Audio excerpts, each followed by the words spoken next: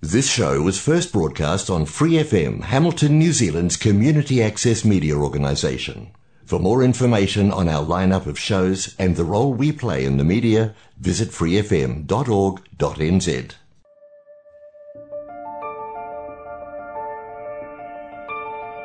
Kia ora and welcome to Creatively Wired. This broadcast is on Free FM 89.0 and is also available wherever podcasts are found. Creatively Wired is a moment in time where we chat with artists about what makes them tick. We will explore the way they work, what they are thinking about, and the many varied nuances of the creative process. Make yourself comfortable and let's have a chat with some awesome people who are creatively wired. All right, welcome back to another episode of Creatively Wired. As always, I'm here with Jeremy Mayle, and today we're very happy to be joined by Kent McPherson. Good morning. Thanks for having me, guys. Oh, thanks for being here. So Kent is no stranger to Jeremy and myself. Full disclosure, we're in a band together. Is that like a conflict of interest, or not really? When you're creatives, there's no conflict, right? It's all just everyone just helping each other out and doing stuff. That's right. It's all a big family. Yeah. So Kent's a sonic artist, a phonographer, and composer. Tell us about what those words mean. Actually, just for the listeners might be wondering, what is a phonographer? Yeah. Well, yes. Okay. So a phonographer is literally a photographer of sound. That's how I sort of describe it, because it's, as I say, a lot of people don't know that term. And actually, if you type that word into your computer, into a document, it will always be trying to be correcting it to photographer, because it's just such an uncommon phrase or word. But it is definitely a thing, and so it's like photographing sound. So you go to places and spaces and set up microphones. I use some quite specialist microphones that will just record sound like we're recording now, but some that I can attach to objects and pick up their vibrations, and others that will pick up seismic movement. They're called geophones, and hydrophones, which are ones that you can put underneath into substrates, liquids, mud, underwater, that type of thing. And so just phonographers are listening to kind of the hidden sounds of the universe, I suppose, but also the obvious ones as well, but with probably a lot more detail, because our ears tend to filter, our brains tend to filter a lot of stuff out because of how we get used to hearing certain frequencies that tend to mask other ones. Our brain will block out certain things. So when we record things through microphones and then listen back to them, it's quite interesting. We go, oh, I didn't hear that in that space. But when you don't have the visual aspect as part of that process, then things are quite different. A sonic artist is an artist who uses sound as a form of fine art, usually diffusing or realizing work through speakers. But not always. Sometimes they can be kinetic works which use sound waves to make things move. I haven't really delved into that area yet. I would like to, but I'm mostly looking at recontextualizing the sounds that I record into compositions of soundscapes, essentially, and then a composer. I think most people probably know what a composer is, but I'm a composer that mostly works with instrumental works. I'm not much of a lyricist or a singer, although I am currently taking vocal lessons for the first time in my many years as a musician, and I am starting to work on an album of pop music in my new home studio.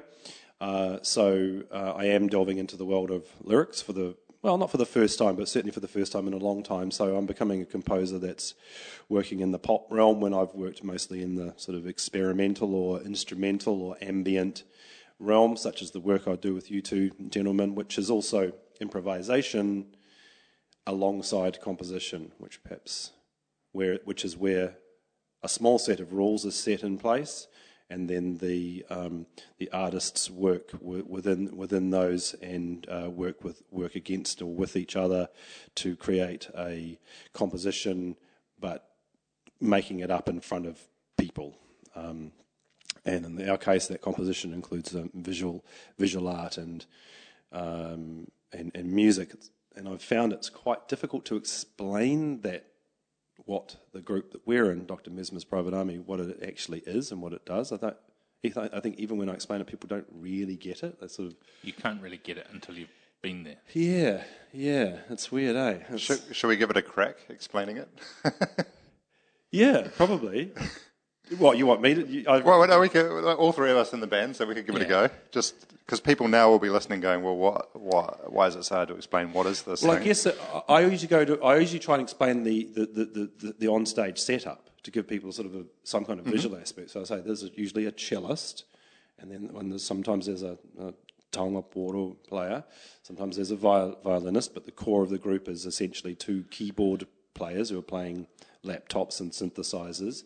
And I sometimes play a guitar, and then we have a visual artist who uses oils and inks and liquids and fabrics, and uses a light box and a big projection system, and we just start playing and drawing and seeing where it goes. That's a great description. Yeah. So that's how I try and explain it. It's probably about as far as we can go with words. I go slightly more philosophical and just say that it's a long-form creative conversation. And that's probably good, because then they either go, okay, I get it, or they just like, I have no idea what this guy's Or they look at their watch and... Because I think that's to me one of the most interesting parts about the ensemble is that it's not, as is often the case in performance, is music with kind of visuals tacked on to support.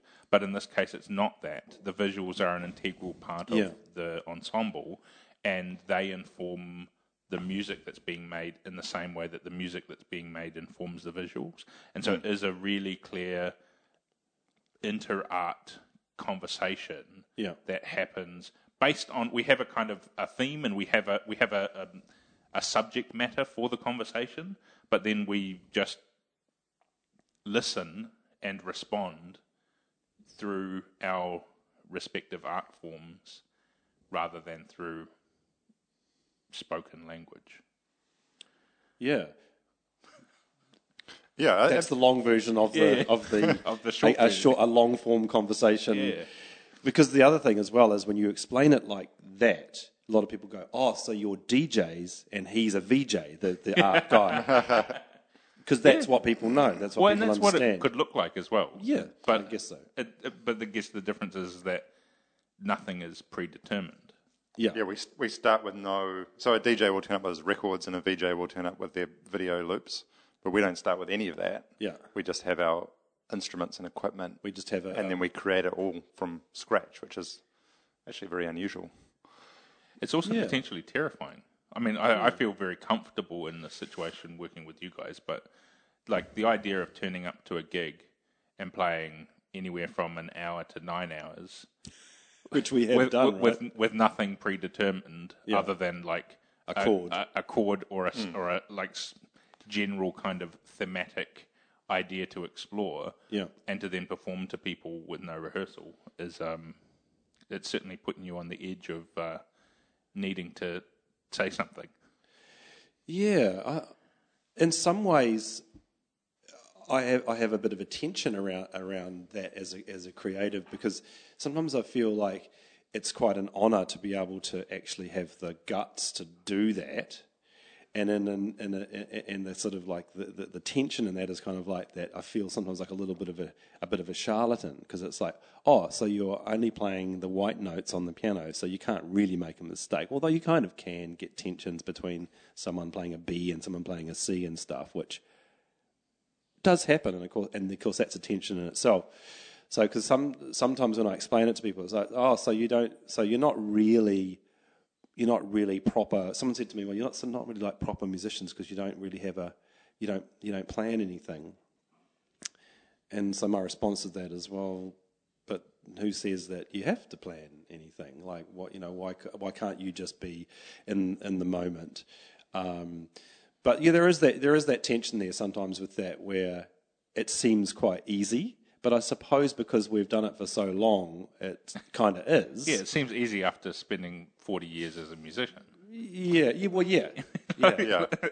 I think a lot of people would also look at that and go, how do you know what to play when? Or, I think there's what you guys bring musically, as you say, something that can only develop with a lot of experience, that you're not playing all over the top of each other, or you're not fighting for space, you're not all suddenly stopping at once and then that's not skill, knowing what to right? do.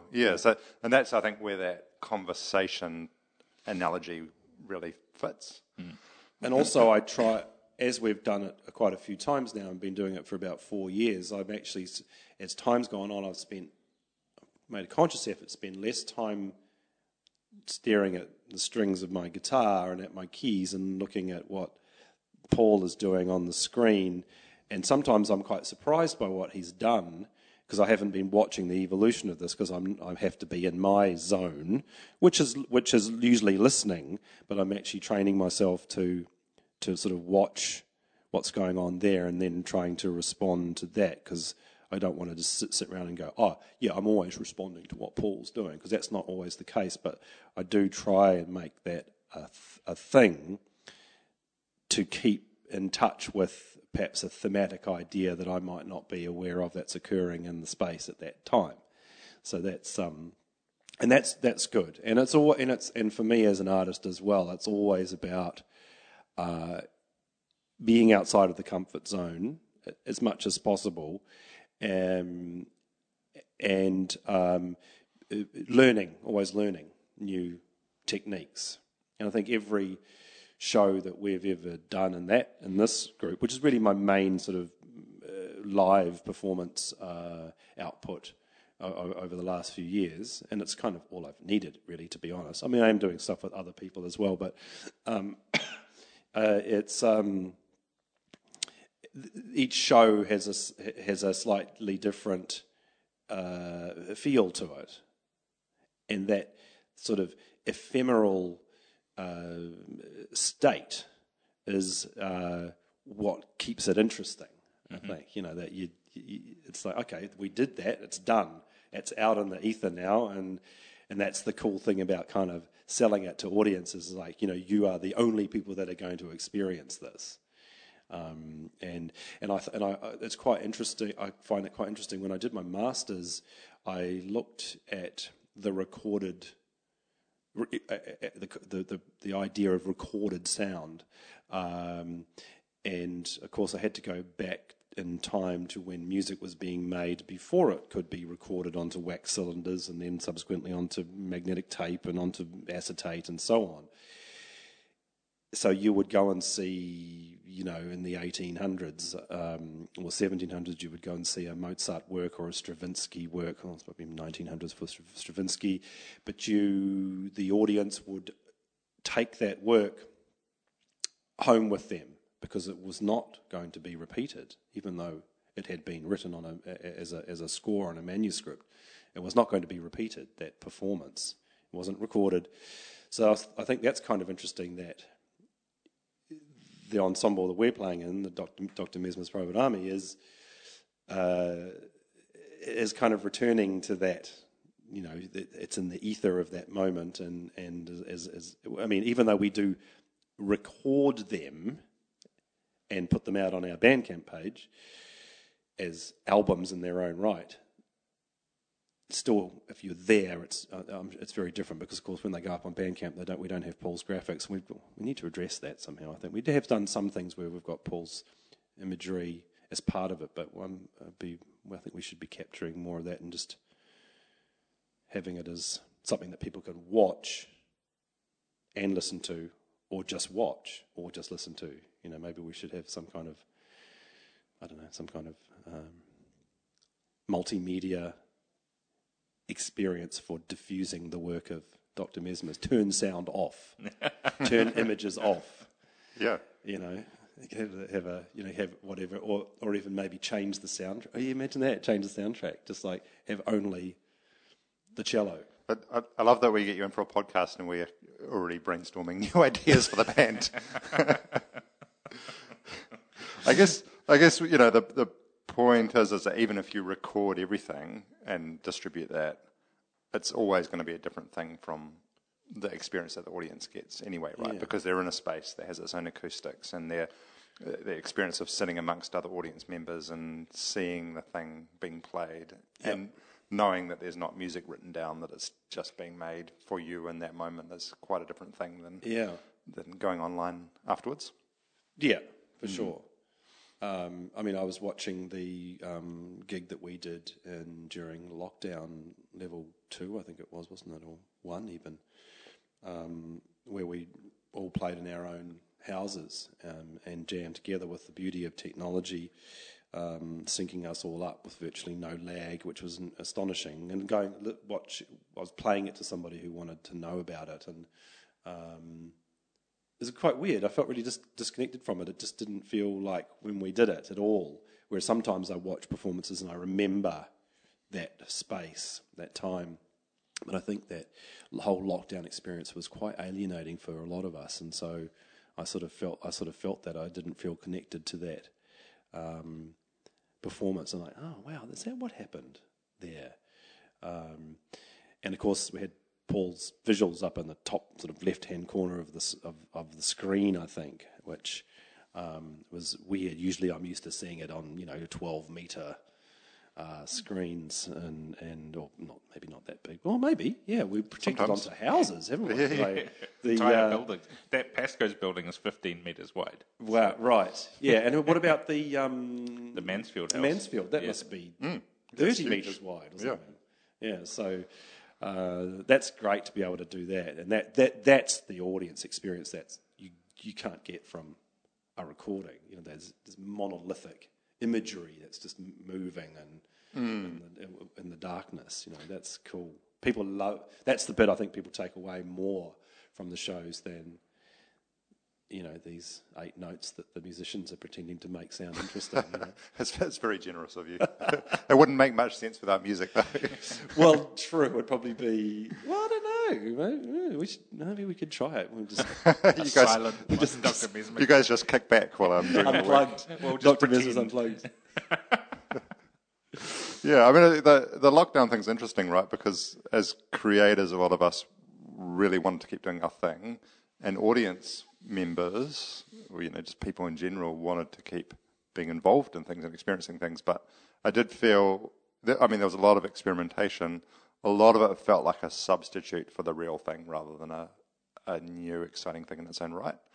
I'm not saying entirely, because I think there is something really interesting about what does it mean for a band to play in different places, and push this technology in ways that it's not designed for.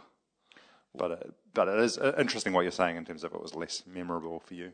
Well, I mean, the beautiful thing about the possibilities there is that, as you've said, the core of the band is the 3 of us, and when we bring in other people to jam with, would actually be to look at who can we jam with who can't be physically here, like international people, and kind of do a suite of. Again, we're developing new ideas as we sit here rather than talking about stuff. Welcome to our brainstorm, everyone. But you're already doing that, though, with other people on your own, right? But to do that as the band, like a series of concerts, the Dr. Mesmer's Bubble series or whatever, with international guests, and each one with a different guest, and see what that brings to the mix. Because I think that's really interesting, because it comes from that point of conversation and that point of listening more than saying. Yeah. It's interesting when other voices are in the room. No, definitely. That sounds like a really good idea. So bring it back to Kent, the man of the hour. So thinking about the work we've been discussing with Dr. Mesmer's Private Army, there's elements of that I can definitely see across other parts of your work, but in quite different ways as well. So you've worked a lot with visual art as well, and also with collaboration with other people. Yep. And memorable things that come to mind in form of installation as well. Do you want to tell us a little bit about that work and what draws you to to as a sound artist to working with visual things and collaborating with other people? Yeah, I think that, I'm relatively new to sonic art or sound art because I've only really been doing it for maybe a decade or so, and I sort of come at it from, really I come at sound from a kind of rock music point of view, having grown up in relatively isolated rural Hawke's Bay and discovering, great music in the early 80s. That really changed my life and made me want to be some kind of music maker of some kind. So I come at sound. I've always been interested in textures and the sonic nature of music, and so it seemed a natural progression for me once I became a researcher in my role at Wintec to look at recording sound in the environment. So one thing I have noticed is that as an emerging sonic artist, is it's quite difficult to. It's more of a practical constraint in a way that my collaboration, because I've found that galleries and places where you can diffuse the work often have a problem understanding how sonic art works and how it's diffused and how it's disseminated in a space. And so the artist tends to need to have more control over how it's reproduced, how many speakers, where they go. I did a work a few years ago called The Absent Sense, which was which was a work that looked at the detail in the sound of wine fermentation. So I went to a winery in central Otago called Felton Road when they were having their first, not their first, but the 2015 vintage, where they pick the grapes and they go straight into the vats, the barrels for the first fermentation stage. And so I recorded Riesling in vats, Chardonnay in barrels, and Pinot Noir in vats, large steel concrete vats. And it's a very violent process, and so I was able to sterilise my hydrophones and immerse these things into these barrels and these vats, and then I turned the recordings, which were fascinating, into a composition, around about a 12-minute composition of recordings, and I ran the recordings through a sort of a spectrogram and used that as a visual aspect to the work, which I thought was slightly underwhelming. Actually, I really wanted it to be more just a sound work. But I kind of got convinced by a couple of colleagues that I should have a visual aspect, and I was resistant to it, but I gave in. But it was something interesting, I suppose, for the audience, and so I've collaborated since with a photographer on a work on sort of mapping the Waikato River from its origins, arguably in the Kaimanawa as the Tongariro River flowing into Lake Taupo and then out the other side, right through to Port Waikato, and I went to about 37 locations along the river and recorded, very faithful to time and space, just what's happening in those particular parts. And it was a great experience to get to sort of follow the Waikato River. It's 550 kilometres long or something crazy. And it goes, and where it goes through all these, and it, of course, is dammed in a whole bunch of places as well, which is interesting. So I'm a big fan of kayaking, so I did a lot of stuff from my kayak, which was really great. And I collaborated with a photographer on that who took photographs at some of those locations, not as many as the ones I recorded, and then that was shown in a gallery in Taupo. And I did a work with a work I'm really proud of called Noise with Paul Nelson, videographer, an artist in his own right, where we were looking at. I read an article in New Scientist about how noise pollution is the second most prevalent form of pollution after air in the world, and how it can cause us to be more anxious than we need to be, and how it adversely affects, in particular, biophony, or the animals living in an environment, in particular birds, who change their song to compete with human din, and sometimes that they can't compete at all, so they stop singing altogether, and when they stop singing, they stop breeding, and you know what comes next. And so I was very interested in this as a soundscape ecology practice. And so I worked with Paul. We had essentially a 360 microphone that would record up to 64 discrete channels of sound if we had enough speakers to do so. We used 7 speakers in our final work, and Paul used a 360 camera, and we literally went to places, both urban and rural, and so sort of touristy spots, I suppose. We went to Craters of the Moon. We were lucky enough to get permission to go to these places when they weren't open to the public, so because we really wanted to try and keep direct contact with humans out of the equation, just to see how much human din there was coming independently from these spaces. And so, 6:30 in the morning at Craters of the Moon in July, it's pretty spooky, actually.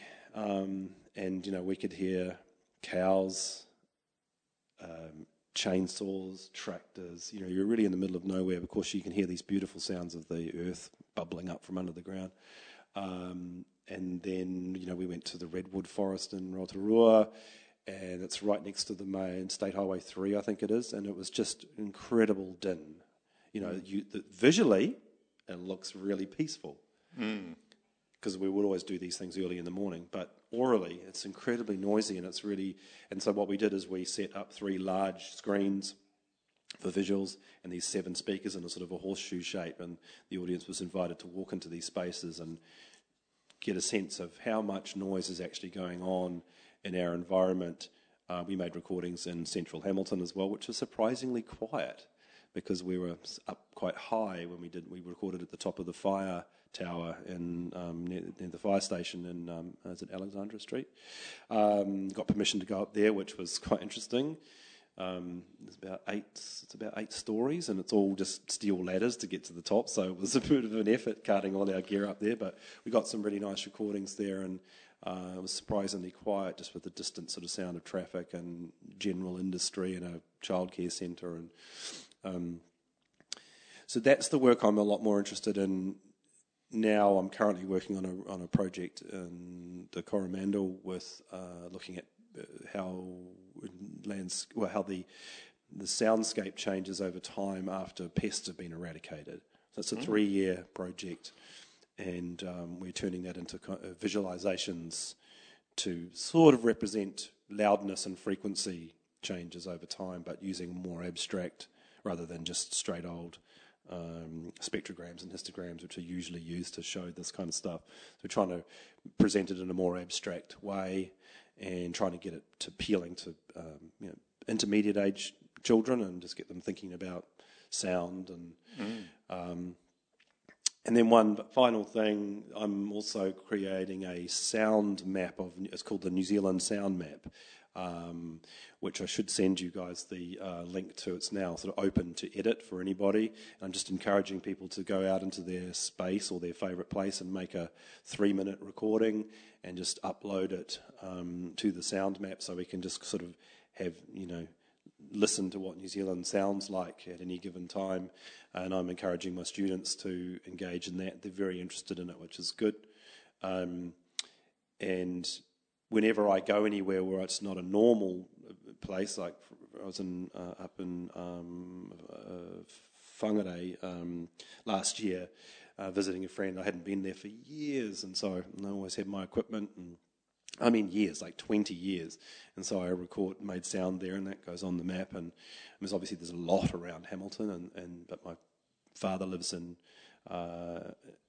Hawke's Bay, so whenever I go down there, I make recordings as well. So, yeah, just that's one of the things I'm trying to sort of just develop as a historical document of what New Zealand sounds like in 2020 or whenever the recordings are made. I think it's quite interesting.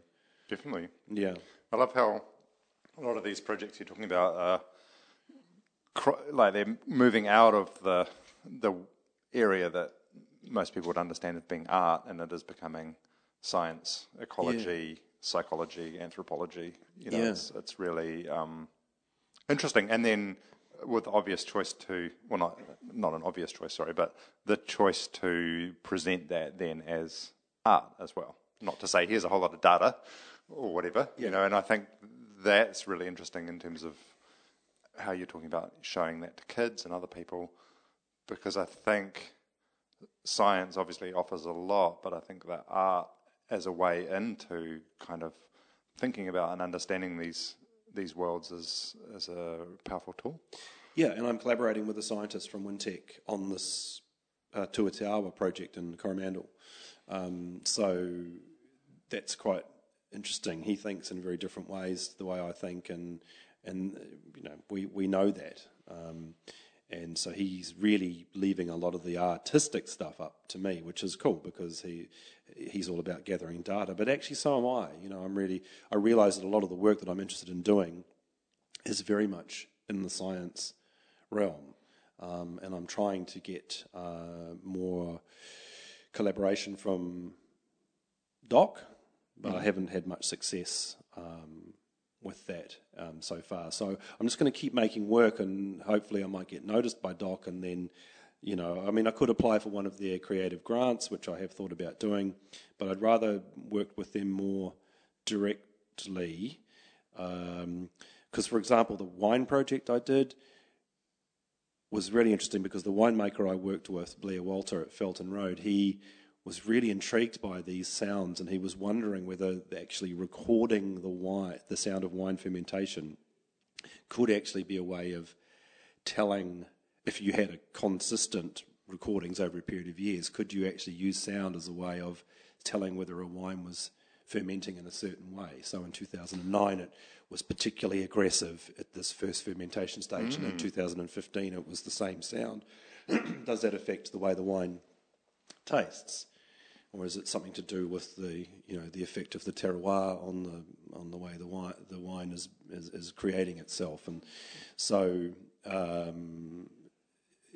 sound as a way of understanding biological processes, I think, can be particularly interesting. And as I say, I'm not trying to be anything more than just a documentary maker of sound. I'm just like capturing the stuff and putting it out there and saying, let's listen to this and see how see what's going on there. And it's quite. I'm really intrigued by how much activity there is of native birds in large urban areas as well. Could it be that there's more noise in rural areas with tractors, chainsaws, top dressing planes? Maybe it's quieter to come into the city. Like, why are there so many tui hanging around the Wintec Central City campus? They're quite happy there, making lots of noise and mating and courting and carrying on. Interesting. And then, of course, recently I took a group of students out to Purongi forest walk, and there was very, very little bird life. And I am aware that there had been a 1080 drop fairly not long before that. I'm not going to get into the politics of that, but I'm just saying that's what had happened. And why is it so quiet there with native birds? That's really got me intrigued, and so that's the project that I'm planning for 2021. I'm going to do a lot more. I live out that way, so I'm thinking I might do a really in-depth study, go out there every week for a year and make recordings in the same spot, and see what's going on with the climate and with human interaction, with industry, which of course out there is very intensive farming. Every inch of land is farmed pretty much. A lot of corn is grown out that area, so there's a lot of noise associated with that type of planting. Obviously not when it's growing, but yeah, so there's a lot of the work I do seems to be to do with birds. And I'm trying my best to learn more about the particular calls and songs. I'm not very good at it. My dad's really good. He'll go, oh, that's a thrush, that's a blackbird, and I'm still getting my head around that. When I was in Scotland in 2018 with Chris Watson, who's arguably the godfather of modern field recording, worked with David Attenborough on his Planet Earth series, done recordings for Björk and Sigur Rós, and does lots of collaborations with people. I was walking with him on a gathering of listeners through a glen in Scotland, and he just went, stop. I went, what? He said, listen. I said, yeah. That's juvenile, long-eared owls. He just knew. He just knew every sound, and he had spent so much time outside listening that he just knows all this stuff. And I was just in utter awe of his knowledge of this stuff, and I felt really, really inadequate in that respect. So I'm going out of my way to try and remember songs. But then, of course, you get these birds like the tui who are so intelligent that they have these different songs, and you go, what's that? And then you go, it's a tui. And now I've realised now that the female tui make this particular sound when they don't want to be courted. Oh. So I've been concentrating on that sound, particularly through lockdown. I heard quite a bit of that. They sort of It's the leave me alone. It's a leave me alone sound, yeah. So they'll stop and land on a branch, and they'll make that sound, and the males will fly off. I have a lot of trees on my property, so I had a lot of cherry trees, which the tui particularly love. I mean, I'll have 30, 40 in one tree, crazy stuff. So I've been watching and listening to the behaviour. So that's my work is kind of evolving just because I'm finding areas. I've always got my microphones, but I'm just finding areas seem to be presenting themselves to me, and I'm just following it. It sounds like a case of you staying curious as well. Yeah, that it's a way of kind of revealing hidden or unnoticed things, but that takes a certain amount of curiosity and being willing to actually just stop and listen and be present, I guess, to what's happening around you. That's the best bit about it. It's mindful without thinking that that's what you're doing. I was out in the forest in Coromandel, in quite a remote part of northeast Coromandel. I was so in the zone with my headphones on listening that a spider bit me, and I felt this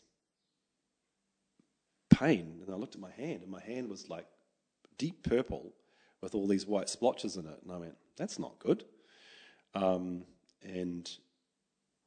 I thought either I'm going to start feeling nauseous very soon or I'm not, and fortunately I didn't, and it just went super hard. And wow, I don't know what it was. There's still a little hole in my hand. This is from 10 days ago. But I was so in the zone listening that I just didn't really notice it so much until I started feeling this kind of heat in my hand. I never saw the spider, but it must. It could have been an ant, but it must have been a spider because it was just quite a severe swelling. And but yeah, sitting in a Nico forest up there, just listening to the Nico just creaking, and every now and then I get a really great recording. Not often. I'll do 100 recordings, and only one of those will be something that really stands out, and that was a particularly great one. There was a lot of activity. There were kaka, rosellas, tui, lots of movement in the undergrowth, weta, I assume, possibly rats and mice, which are some of the rodents that are trying to be eradicated up there, along with stoats and possums, of course. There's also kiwi in the valley up there, which we were trying to capture at night, leaving recorders out overnight, capturing all sorts of crazy stuff. They use chew cards to see which are basically core flute with peanut butter smeared on them, and so the scientists check bite marks on them to see what animals are doing it. And so we're placing infrared cameras and recording devices around these areas just to sort of see what's going on. So we're gathering data that's not a normal way of gathering data, I suppose, but I'm almost, and Jeremy knows this tension that I have with this, I'm almost tempted to not turn this into art. Like I feel like this obligation as an art researcher to be turning this into art, but really I just want to gather the data and make it available for people to listen to and experience, and just go, okay, here's July 2020 and here's July 2021. What do you notice?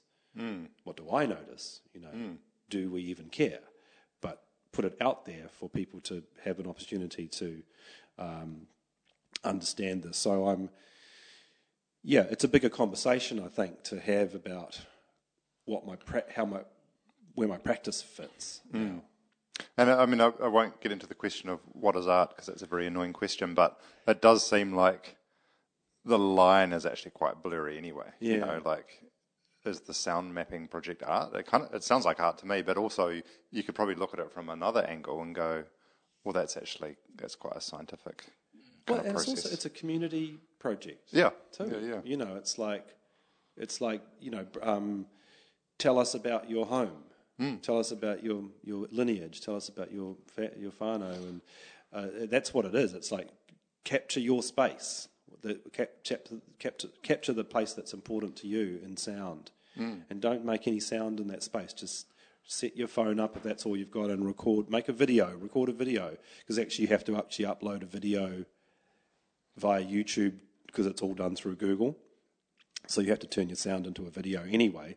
So if you can record a video, that's totally okay, but it's much better to me if it's a static image. So I said, take a photo, use that as your video, so we don't focus too much on the stuff that's moving, because I'm really trying to get people to listen in a new context. Otherwise it becomes a video map rather than a sound map. So I think what's really interesting about what you're doing and your kind of whole practice is that it looks at the ecosystem of sound from that ecological perspective, and the community project, and then the documentary project, and the scientific project, and the art projects provide pathways into each other. And so there's a way that people may not immediately choose to listen to a documentary recording of July 2020 versus July 2021. But if they hear it in an quote-unquote art context, maybe that sparks a curiosity to find that pathway into the documentary. And so there's these kind of interesting links between the way that one thing communicates with another. And I think that what's really fascinating about the breadth of your practice is that they are, even though they're separate, they're deeply interconnected. And I mean, even the way that we use some of those recordings as elements of Dr. Mesmer's projects. Yeah. And so it's setting a scene or creating an environment through that mindful kind of capturing of time. Yeah. And then using that as a springboard into a new voice in that conversation. Yeah, and I'm really hoping that that's what this Tua Te Awa project will do. It's going to be running at Ramp Gallery in December just for a week, just as a preliminary output of what we've done this year, which has been hobbled by COVID, of course. But to invite school children age, intermediates and junior high school students just to come and look at it and read the blurb about what we're doing and why, but making it, as you say, the sort of bridge between art and science, which, certainly my boss is a big fan of this type of thing. In my role as a tutor at Wintec, the crossover where the curiosity is the thing in the middle of the Venn diagram, and not trying to be too siloed about, that's art, and artists, all they do is go and set up a microphone and chuck it up on SoundCloud and call it art. And then the scientists are spending years, researching one particular thing. And so, are the artists charlatans as a result of that? Well, of course, I wouldn't think that, but there is a tension there between these things. But I think it's certainly been encouraged where I work to do more of this, and I'm very fortunate that I have this opportunity to use high-end equipment, which I would never normally be able to afford myself, to go out and make these recordings. And also, I just love gathering all these recordings. I'm meticulous about my meta tags, and so I've got thousands of recordings, and I have many students ask me, "Hey Ken, I really need a recording of wind." And I'm like, "Well, wind doesn't make any sound." "Well, wind touching something." I say, "Well, like what? Trees? Or a building? Or the sea? Or a lake? Grass? I've got them all." And so I can type in wind, grass into my search engine. And so that's all that stuff sitting on a hard drive at home. But really, I'd like to make all that stuff available for people to access as well. I'm quite particular about documenting stuff. And actually, I forgot to mention one other project. How are we going for time? That I did during lockdown. I made a recording outside my bedroom window every day through lockdown, from when we first went into lockdown through to when I went back to work. 65 days, I think it was. I had made 65 recordings every day at the same time for 3 or 4 minutes, sometimes longer if I forgot that I'd put the recorder out. And I've turned all of those recordings into a 50-minute radio show for a radio show called Framework Radio in Estonia. It is a field recording radio show. And so it's really fascinating. There's a little intro by me at the start explaining what I did and where I was geographically. And it should be coming out on there, he said November, so sometime in November 2020 it'll be available for perpetuity after that online. So that was not something I had planned to do as part of my research outputs, but I just thought I'll do it and see if it's if it's useful later on as a document. And of course, it is. So it would have been. I spoke about it too late with Paul Nelson, who I've collaborated with. I suggested he perhaps did video in his backyard every day and we could somehow team them up. But we could do it again post lockdown, something like that, as a just as a document over a period of time. Because of course, there was no traffic virtually no traffic for many, many weeks, and then all of a sudden it starts to pick up, and there were no milk. Sorry, the opposite. The only thing that did continue, of course, were the milk tankers, because I live in a relatively rural area, so that was a primary industry that needed to continue. So that was the only thing you would hear. 4 a.m, first milk tanker comes through. But I think there were less of them because there was less demand as well. So, it's an interesting document. I'll let you guys know when that becomes available. Might be able to link it to the podcast text or something like that, because it should be interesting to listen back to it now after all this time. Yeah. Yeah, I was wondering about lockdown when you were talking earlier about mapping, the impact of sound, cars, things like that. That seems like hopefully a one-off kind of opportunity to really hear what that could be without cars. Like, when is that going to happen again? And what effect does that have? It's not really an experiment that you can set up. No, one we necessarily don't want to happen again. Though it was a good, I think, from an artistic point of view, I spent a lot of time going through recordings I had made, and I found an album of basically lost works from about 2015 to 2016, a sort of slightly darkish kind of period in my life, and I basically shelved all of this work, and I went through it, and I was like, wow, this stuff's great. I was like, I've got to put this out. So I put out this 35-track album of stuff, and I also recorded an album of piano works called Visioning, which you can download on all streaming media. which was an album of piano work I recorded all in one day during lockdown. I just got up one day and went, I'm going to make an album. And so I just set up my microphones and my laptop and recorded a bunch of tunes on my mum's old upright piano, and mastered them that night and put them up on Apple Music that night.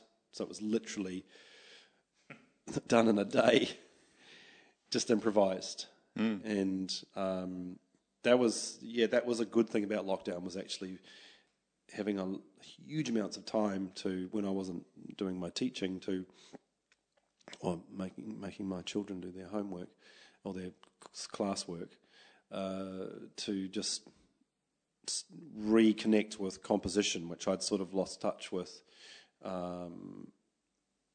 in the sense of doing studio recording since about 2014. So it's re-energized my creative flow. Hence, and I've been listening a lot to a lot of dream pop style music and shoegaze. It's a ridiculous name for a genre, but in particular the latest album by the English band Slowdive. And I really, really would like to I've always wanted to make a record like that. So that's my next goal, hence the singing lessons and just improving my sort of control over my voice. And so yeah, I've started coming up with titles. I've started writing lyrics, which I haven't done since 1992 or something. And I've got a lot to write about. I've had an interesting few years in my personal life, and so I've got a lot to write about. And I'm trying to not make it sound like a Taylor Swift album, which is all about you did me wrong and all that kind of stuff. Although her last album is actually brilliant, I have to say, the one that she did during lockdown. She does still have some soppy love songs on there, but then so what? It's okay, I think. I think a lot of stuff is composers write stuff about love and loss and lust and stuff. So I think why shouldn't she be allowed to as well? Why shouldn't I be allowed to? So yeah, I'm wanting to make an album that's kind of got some hope, but is quite sensual and has lots of layers. And I just want to spend time on it and just do something I haven't done for a long time, which is very separate to my practice as a phonographer. I was going to ask about that because it seems like a big departure from that work. Are they connected at all in your mind, or are they very much parallel practices that... They're parallel practices that are connected. I've always been a composer and instrumentalist, but as I was saying earlier, I've always been really interested in texture, and in these layers. And so for me, field recording with microphones on is like the texture of the universe presents itself to me, or the layers that are going on. And I also, when you sit and listen, you hear, it's almost like a type of synesthesia where I can see the layers. I can hear the cars as this modulating white noise over there, and that's that colour, and that's that kind of shape, and that's that kind of blurriness. And then there's the sounds of industry somewhere before that. And then there's the ever-present sparrows here, and which is why I try and do most of my recordings, between sort of like May and December, because all the rest of the time it's just crickets and cicadas, so it's difficult to really listen outside of those frequencies because it's so pervasive. Yeah, I definitely see them as connected, because to me it's all about these layers of harmonic content, whether they be natural or whether they be musical. So for me it's all about creating textures and layers and sounds. A big part of your compositional practice is sound itself. Like, you don't typically write notes on a page for other musicians to play. You use the studio as your compositional tool, as your notation, as your experimental playbox, and craft things from a pure sound. Yeah, so build it up. Yeah, And actually, I've started writing songs and writing them down, and it's been quite difficult because I haven't done that for a long, long time. I used to write heaps and heaps of songs. I've released a few on SoundCloud recently. It's called Grandpa's Old Suitcase, which is a bunch of pop songs that I wrote last century. Goodbye, Mr. Sun, and there's a song called Naked, and quite a few. They're quite hilarious listening back to them. So I've started coming up with chord progressions and, as I say, listening a lot to the Slow Dive album and listening to what they're doing, listening to the tempos, teaching myself how to play some of those songs just to figure out what it is that they're doing that's appealing to me, and then sort of trying to put my own voice into that. And so, I've just built a recording studio inside a 20-foot shipping container, and I really want to use it, So I've spent so much time getting it built and set up that now that it's done, it's kind of like, okay, now what do I do? And so, and a couple of projects to do in there will be good for me. And as the summer comes up, hopefully I can spend a bit of time in there just with the windows open, just looking at the mountain, just coming up with these ideas for this record. But it's slow, but it's coming. I'm letting it take its own course, and I'm not going to have a deadline on it. I'll just finish it when I finish it, and maybe 10 tracks or something like that. And yeah, awesome. So we're coming up to time here. Mm-hmm. So if people want to check out your work, what's the best platform for that? I've got quite a lot of stuff. I've got a lot of stuff on SoundCloud. And if you type in my name into SoundCloud, Kent Macpherson, M-A-C, small p, H-E-R-S-O-N, you'll find me. And I also have released a whole lot of stuff over the years under the name Burning Giraffe as well, which was also on the same SoundCloud page. But I'm also on all the other streaming media under that name, Kent Macpherson, but also I've started delving back through stuff I did a long time ago in a group called Legs for Fish. So if you type in Legs for Fish, you'll find some stuff which I'm really proud of. We only did 2 EPs in 10 years, but it's really quality stuff. Me and another guy called Paul Binns. And also Wild Sonic Blooms is up there, the collaboration with Ruben Bradley, Megan Rogerson-Berry and Harko and Jeremy, which we did a live set for, which I was actually playing to a friend the other day with Paul doing visuals. Is there an easy way for people to find the sound map? Yes, there is. If you go to Google Maps and type in New Zealand sound map, as far as I'm aware, it's the only one that's called that. Awesome. Thank you so much for being here. Thanks for having me, guys. Thanks, Kim. Thank you for joining us. This show has been broadcast on Free FM 89.0 and is brought to you by Creative Waikato. Have a great day. For more episodes, use the accessmedia.nz app for iOS and Android devices, or subscribe to this podcast via Spotify, iHeartRadio, or Apple Podcasts. This Free FM podcast was brought to you with support from New Zealand On Air.